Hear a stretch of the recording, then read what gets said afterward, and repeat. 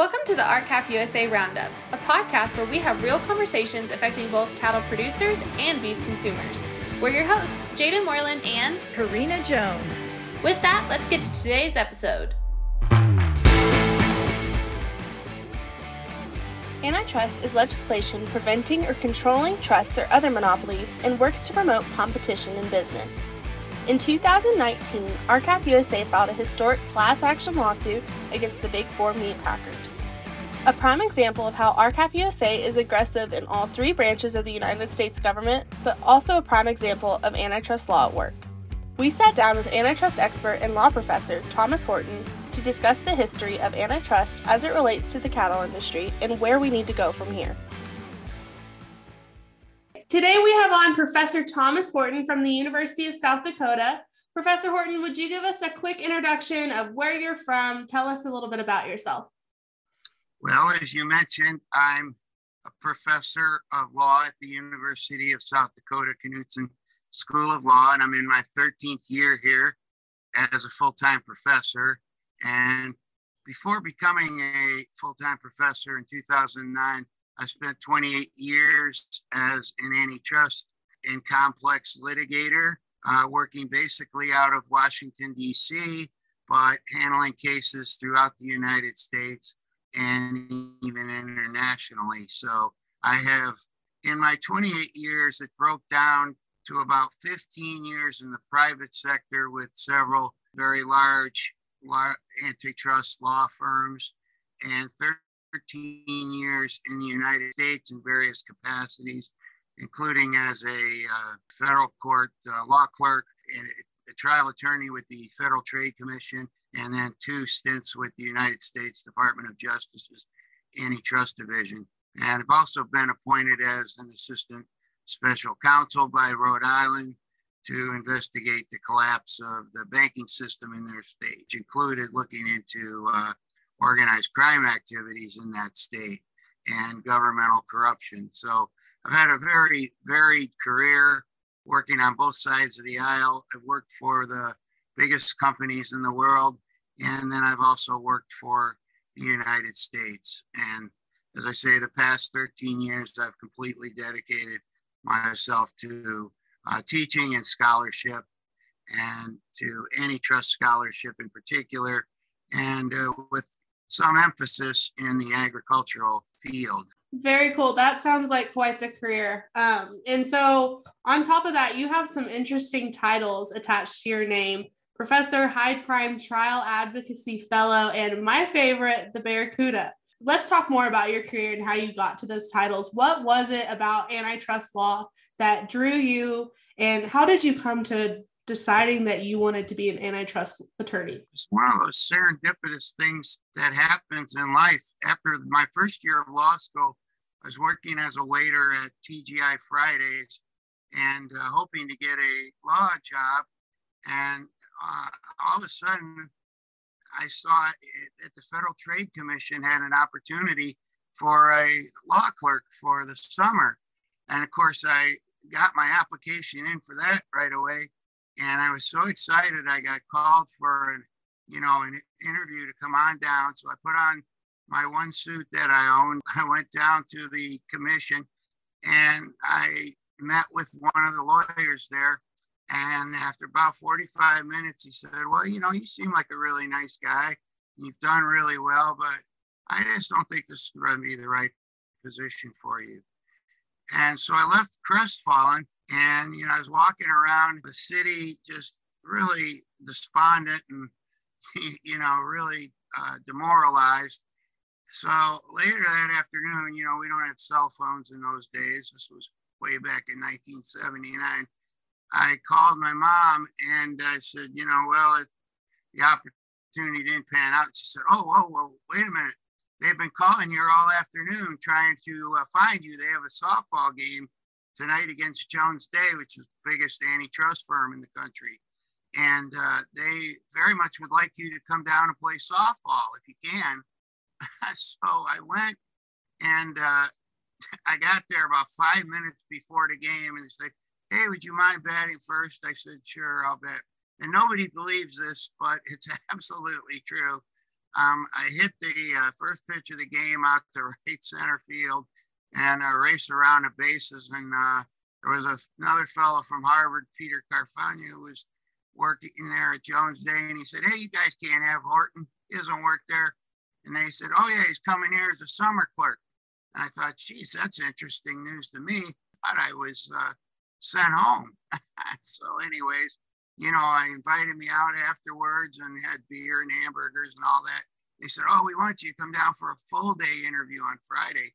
So I went down on the full day interview, and the next thing I knew, I got an offer. And at the FTC, I just fell in love with antitrust and consumer protection. And I knew right away that's where I wanted to, spend the rest of my career. So I just pointed myself in that direction. And then funny how life works out. I wrote a paper for them on price signaling, and I presented that to the judges for, possible clerkships. Well, here comes Judge Thomas, who had the biggest set of antitrust cases in the country coming up. And so he said, "Oh, I want this guy who's, written on antitrust." So I got hired for that and got to work on the biggest set of antitrust cases in the country, which set up my career. And later I found my way back to the Federal Trade Commission. And then to, everything from then on came out of that clerkship that I had, which I guess came out of that summer at the FTC, because I got hired by one of the big firms that had been on that case. And then in '96, I got tapped to run for the U.S. House of Representatives in Virginia, unsuccessfully, obviously. But I ran a good race and got the highest percentage of any of the challengers in the state. And so I ended up at the Department of Justice's Antitrust Division after that. And then I left there and went to another big firm that had been involved on the other side of those cases that had been before the judge in the clerkship, and served there for some period, and then went back to the Department of Justice. And next thing I knew, I found my way into teaching in 2009, and I've been here ever since and really love teaching, and I love scholarship, and just it's been a real blessing for me to get this teaching position. That's incredible. So I have to ask, how did the nickname Barracuda come about? Well, that was when I was in Rhode Island, and we were investigating governmental corruption and organized crime. And we were putting on televised hearings every night from about 5 p.m. to 10:30. And so it was almost like a soap opera. So every night, everybody in Rhode Island was tuning into their TV to watch these hearings. And I guess my questioning was considered very aggressive. And the next thing I knew, my nephew said, "Oh my gosh, I just heard about you and read about you. They're calling you the Barracuda." I said, "Oh my goodness." Anyway, so I became a little bit of a media star up there in Rhode Island. I would go to the airport and they'd say, "Oh, Mr. Horton, we love seeing you on TV, and we loved how you went, after this guy, and we moved you up to first class." So it was kind of a really interesting period of time in my life. Very cool. More than a year up there, so that was really something. Very interesting. So more recently, you were the keynote speaker at the 2021 RCAF USA convention, and your presentation was a huge hit with our attendees. People are still talking about it, actually. And I know I learned a lot from you, and I think our podcast audience is really going to learn a lot as well. So back at convention, you reminded us that our cattle industry principles go back to colonial American times, and that we are a nation of small businesses and entrepreneurs that value fairness and fair opportunity to compete on the merits. In fact, you told us how George Washington was the first president to stand up to monopolies, and how all 4 of the presidents on Mount Rushmore fought against monopolies. You sound like you're ready to come and teach a class here. Maybe I might, you never know. But let's go back in time and walk the audience forward through the history of antitrust laws. So let's start with the Sherman Act. So tell us about Senator John Sherman and his law that would work to preserve free and fair competition? Yeah, well, Senator John Sherman was the most interesting figure in American history. He was the brother of William Tecumseh Sherman, who was the famous Northern Civil War general who made Atlanta howl, made the South howl by burning his way through Georgia. And the interesting thing was General Sherman had absolutely no interest in politics. And both parties tried very hard to get him to run for president and to become the president after Grant. But he turned down every, request to become president. Well, meanwhile, here's his brother, who was a senator from Ohio, who desperately wanted to be president, but he just never could make it. But the one thing he did do that was really great for our country and has stood the test of time was that he authored the Sherman Antitrust Act of 1890, which, as you said, I think memorializes fairness for small businesses and actually was written to protect America's middle class and small business entrepreneurs. But unfortunately, the courts have not seen fit to interpret the law that way, that Congress wrote it back in 1890. And Congress has over and over again tried to get the courts to be more aggressive in interpreting our antitrust laws and enforcing them against big business, but not with much success through the years. So we've gone from the Sherman Act to 1914, as we talked about at the RCAF meeting in 1912. We had the presidential election where you had 4 candidates running, and they were all arguing who was going to be the most aggressive in enforcing the Sherman Act and in enforcing antitrust laws. And so you had Teddy Roosevelt, who felt it's okay for companies to get big as long as the government used a big stick against them and kept them under control. You had the president, William Howard Taft, who felt that companies shouldn't be allowed to get too big and that we shouldn't allow monopolies to form because once they do, they're hard to control. And then you had President Wilson, who ultimately won because they split the vote. And he was sort of in the middle between the two of them. And you had Eugene Debs, the socialist. And, he had about over 10% of the vote, surprisingly. So the election really came down to who would be the most aggressive in enforcing the antitrust laws in our country. And I think I mentioned the fun fact of that election also, that at one point Teddy Roosevelt was giving a speech and he was shot by an angry Republican. And he said, "Ladies and gentlemen, I've just been shot, so I'm going to have to shorten my speech." And he went on and spoke for another half hour or so before he let them take him to the hospital. So that's the kind of, person we were talking about with Teddy Roosevelt and his big stick against big corporations. So I don't know if I'm going into too much detail for you. If I am, please stop me. But anyways, out of that election came Louis Brandeis working for President Wilson, and he recommended that because the courts were not enforcing the Sherman Act aggressively enough, that we have several new acts, which included the Clayton Act, which said that the government could block any merger that may substantially lessen competition. And that word may is very important. It's not can or would, it's may.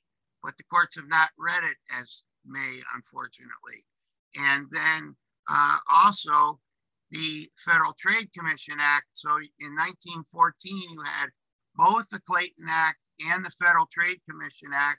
And Section 5 of the FTC Act is designed to prevent unfair and deceptive acts and practices in Congress. So you can see that Congress was very concerned with, as you said, fairness. and unfairness against our middle class, our smaller entrepreneurs who are trying to compete in a world with these behemoths who literally could knock them out anytime they chose, or who could just simply control them. And so Congress has continued to speak through the years. Again, in 1950, following World War II, where there was a study that showed that the Axis countries had their businesses heavily monopolized. The U.S. said again that we don't want to be like the Axis countries. We need to have aggressive competition in business. So they tightened up the Clayton Act again in 1950. But, again, the courts seem to think, that didn't mean anything.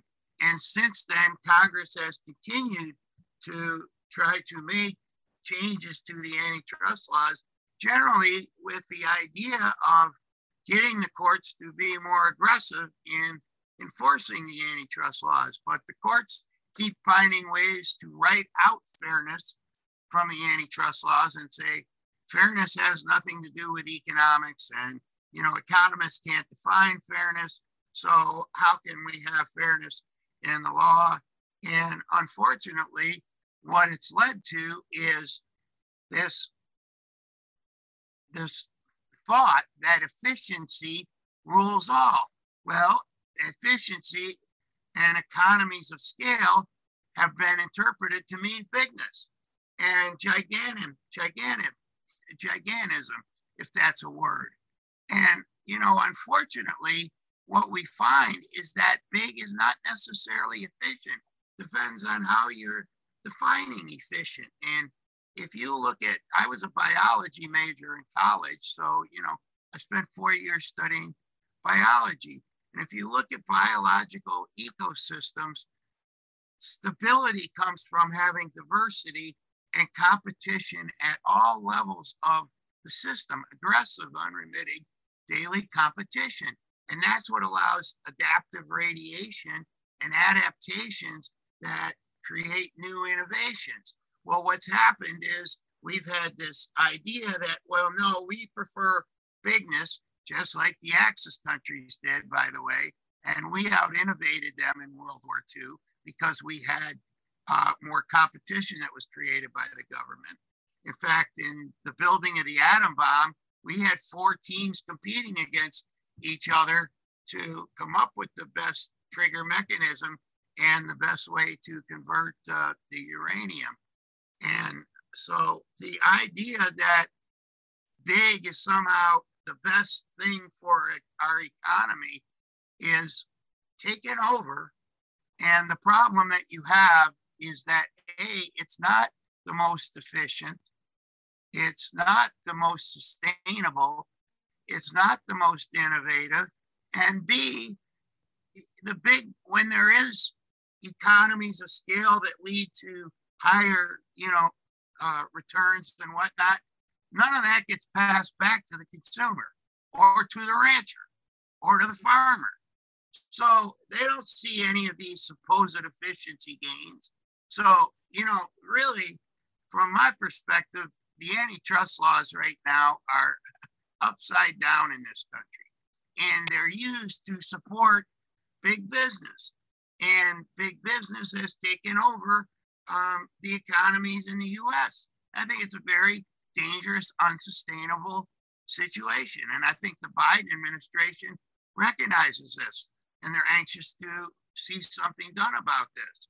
But you have a lot of judges who've been appointed who have this idea that, oh, no, economic efficiency rules everything.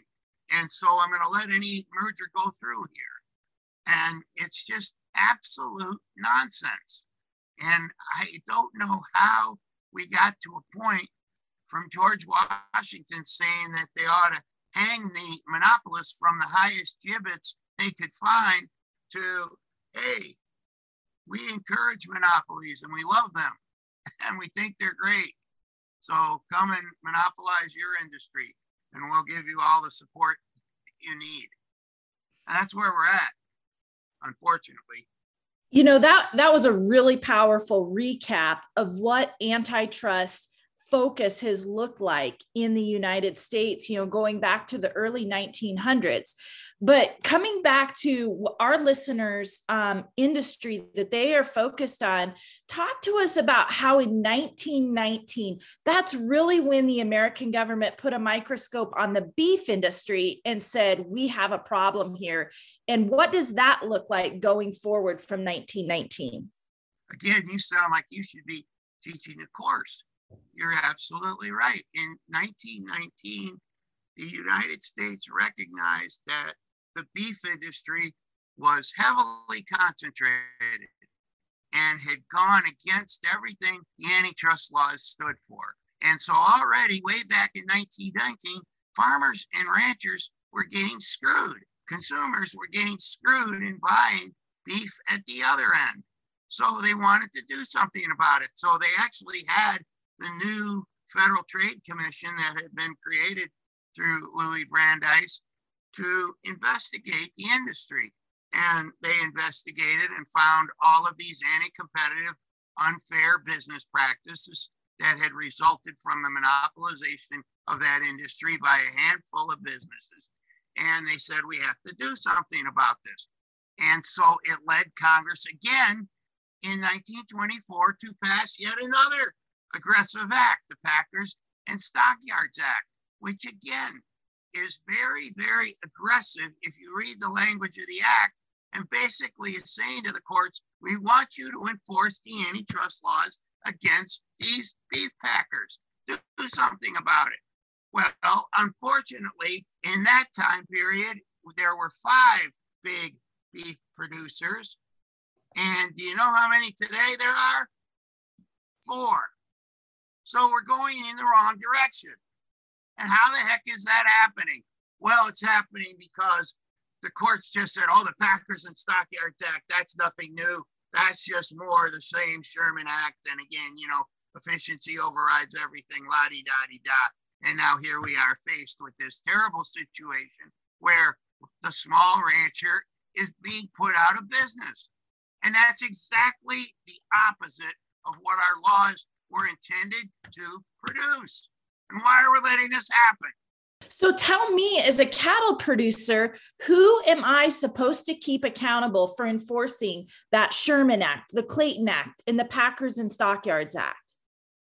Well, I don't really want to get into the current RCAF litigation, but that's exactly the kind of thing that we have to have. We have to have lawsuits that are brought under the Sherman and Clayton Acts and the Packers and Stockyards Act, and that are designed to enforce those laws. And we have to have the courts somehow begin to get it through their heads that this whole efficiency thing is just more nonsense created by big business to justify their unfair monopolization of these industries. And they're just reaping monstrous profits while they're screwing the little guy, putting little, people out of business, and in a way destroying our economic ecosystem that's made America so strong, sustainable, and viable since our inception, when our framers recognized that having strong competition at every level, including the rancher level and including then up to the sellers and purchasers. But that's not what's happened today. And so, you have monopolized beef industry. You have monopolized grocery industry. So they're taking out huge pieces of profits and then squeezing the rancher and then squeezing you and me when we go to the store. It's that simple. I like to say, imagine a beef supply chain so efficient that the big 4 are making record profits and a cattle producer like me can't even make a living wage. And that is the reality of where we are now, because they have valued, like you said, some sort of efficiency model and sold it a bill of goods that it's really not. And it will end up killing the American cattle industry. We're going to have to bring you here as a professor in stating these things so brilliantly. But what really is upsetting too is, I think you were getting there, they use the pandemic. So they use anything like a pandemic situation to come to us and say, oh, well, there's this terrible situation and it's causing us now to have all this disruption and our costs have gone up and la-di-da-di-da. And you look at the picture, they're making the highest profits ever. Now, how is that? Yeah. They're reaping monopoly profits. And I don't know what it's going to take for the United States to get it through its head that monopolization is not good for our economy and good for our industry and good for our sustainable economic environment, much less our moral integrity and our economic soul. That's right. The pandemic absolutely did create the largest disconnect in beef prices that the consumer was paying and cattle prices that people like we were getting paid in the history of the cattle industry. And so if we can't use this moment in time to make lawmakers and the court system absolutely aware of this situation, I mean, we can't afford to let this moment pass, can we? No, we can't. It's a very real situation when it's my balance sheet that I have to look at, when it's my cash flow sheet I have to look at. And then I got to read in big ag media how they are boasting about another new record quarterly profit, new record, yearly profits. It's my reality. It is your reality. And there's a very tragic, sad side to your reality that the American public doesn't get and doesn't see, which is that farmer and rancher suicides are at their highest levels ever. And losses of family farms that have been in the family for generation going to big corporate farming. And, we talk about America's economic soul. That's what's made America strong, is our middle class producers, our entrepreneurs, the people that are out there in the field that innovate every day and come up with new ways to save costs. Not these giants who have figured out a way to just screw everybody and then come back and say, oh, well, gosh, we're just being very efficient. And it's nonsense. It truly is nonsense. And if you look at efficiency from a sustainability standpoint in terms of our entire economy, they've got it backwards. What is going to happen to rural America if we don't turn this ship around? We're losing family farms. We're losing the family ranches.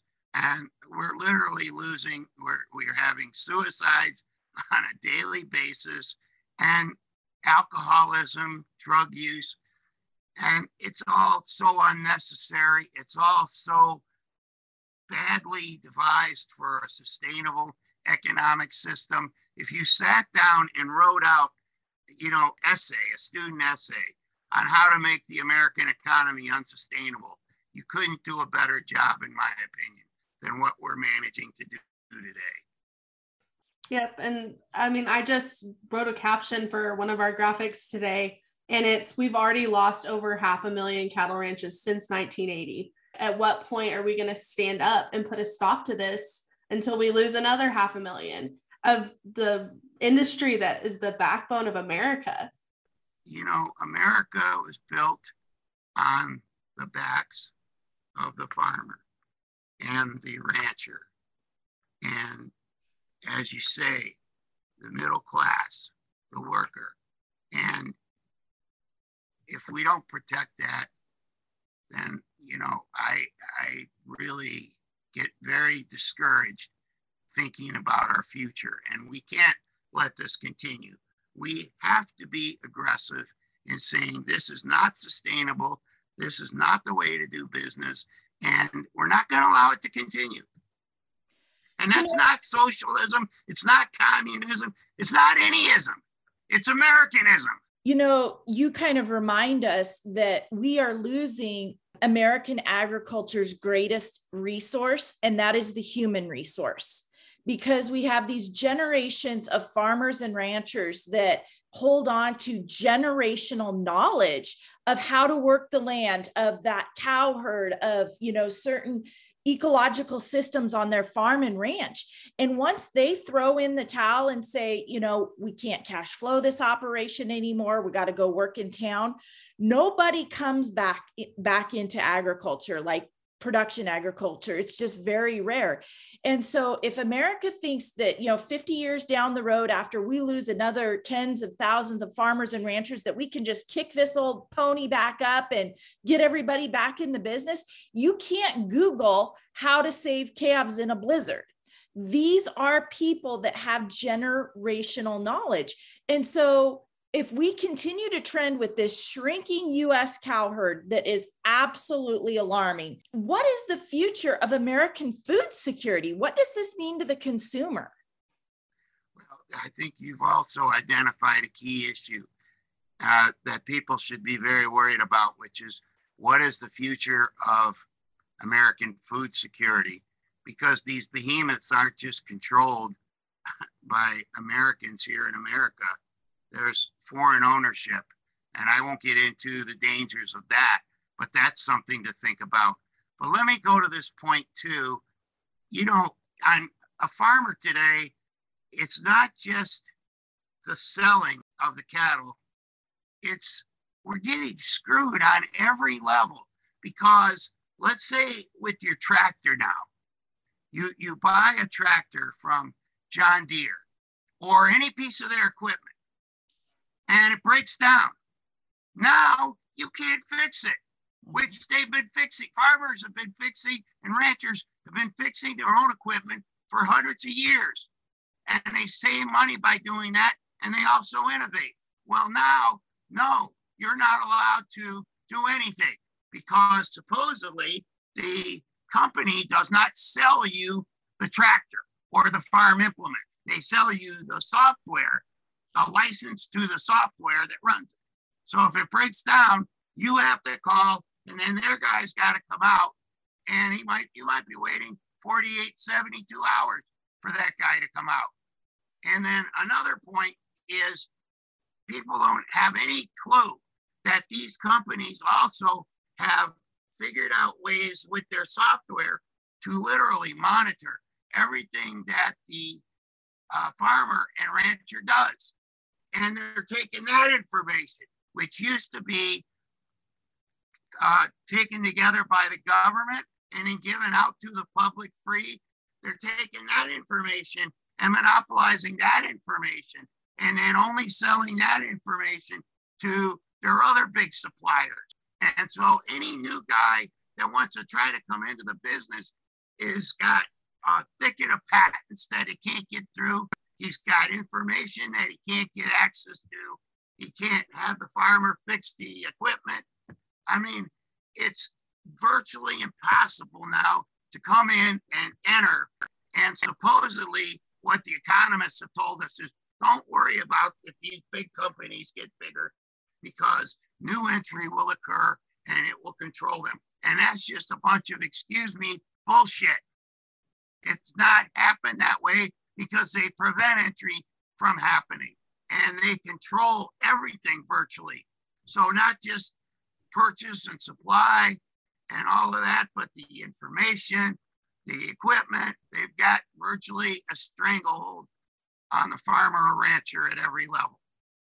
And as you say, how's anybody going to break that stranglehold? If we think this is going to be good for the America of 50 years in the future, we better wake up.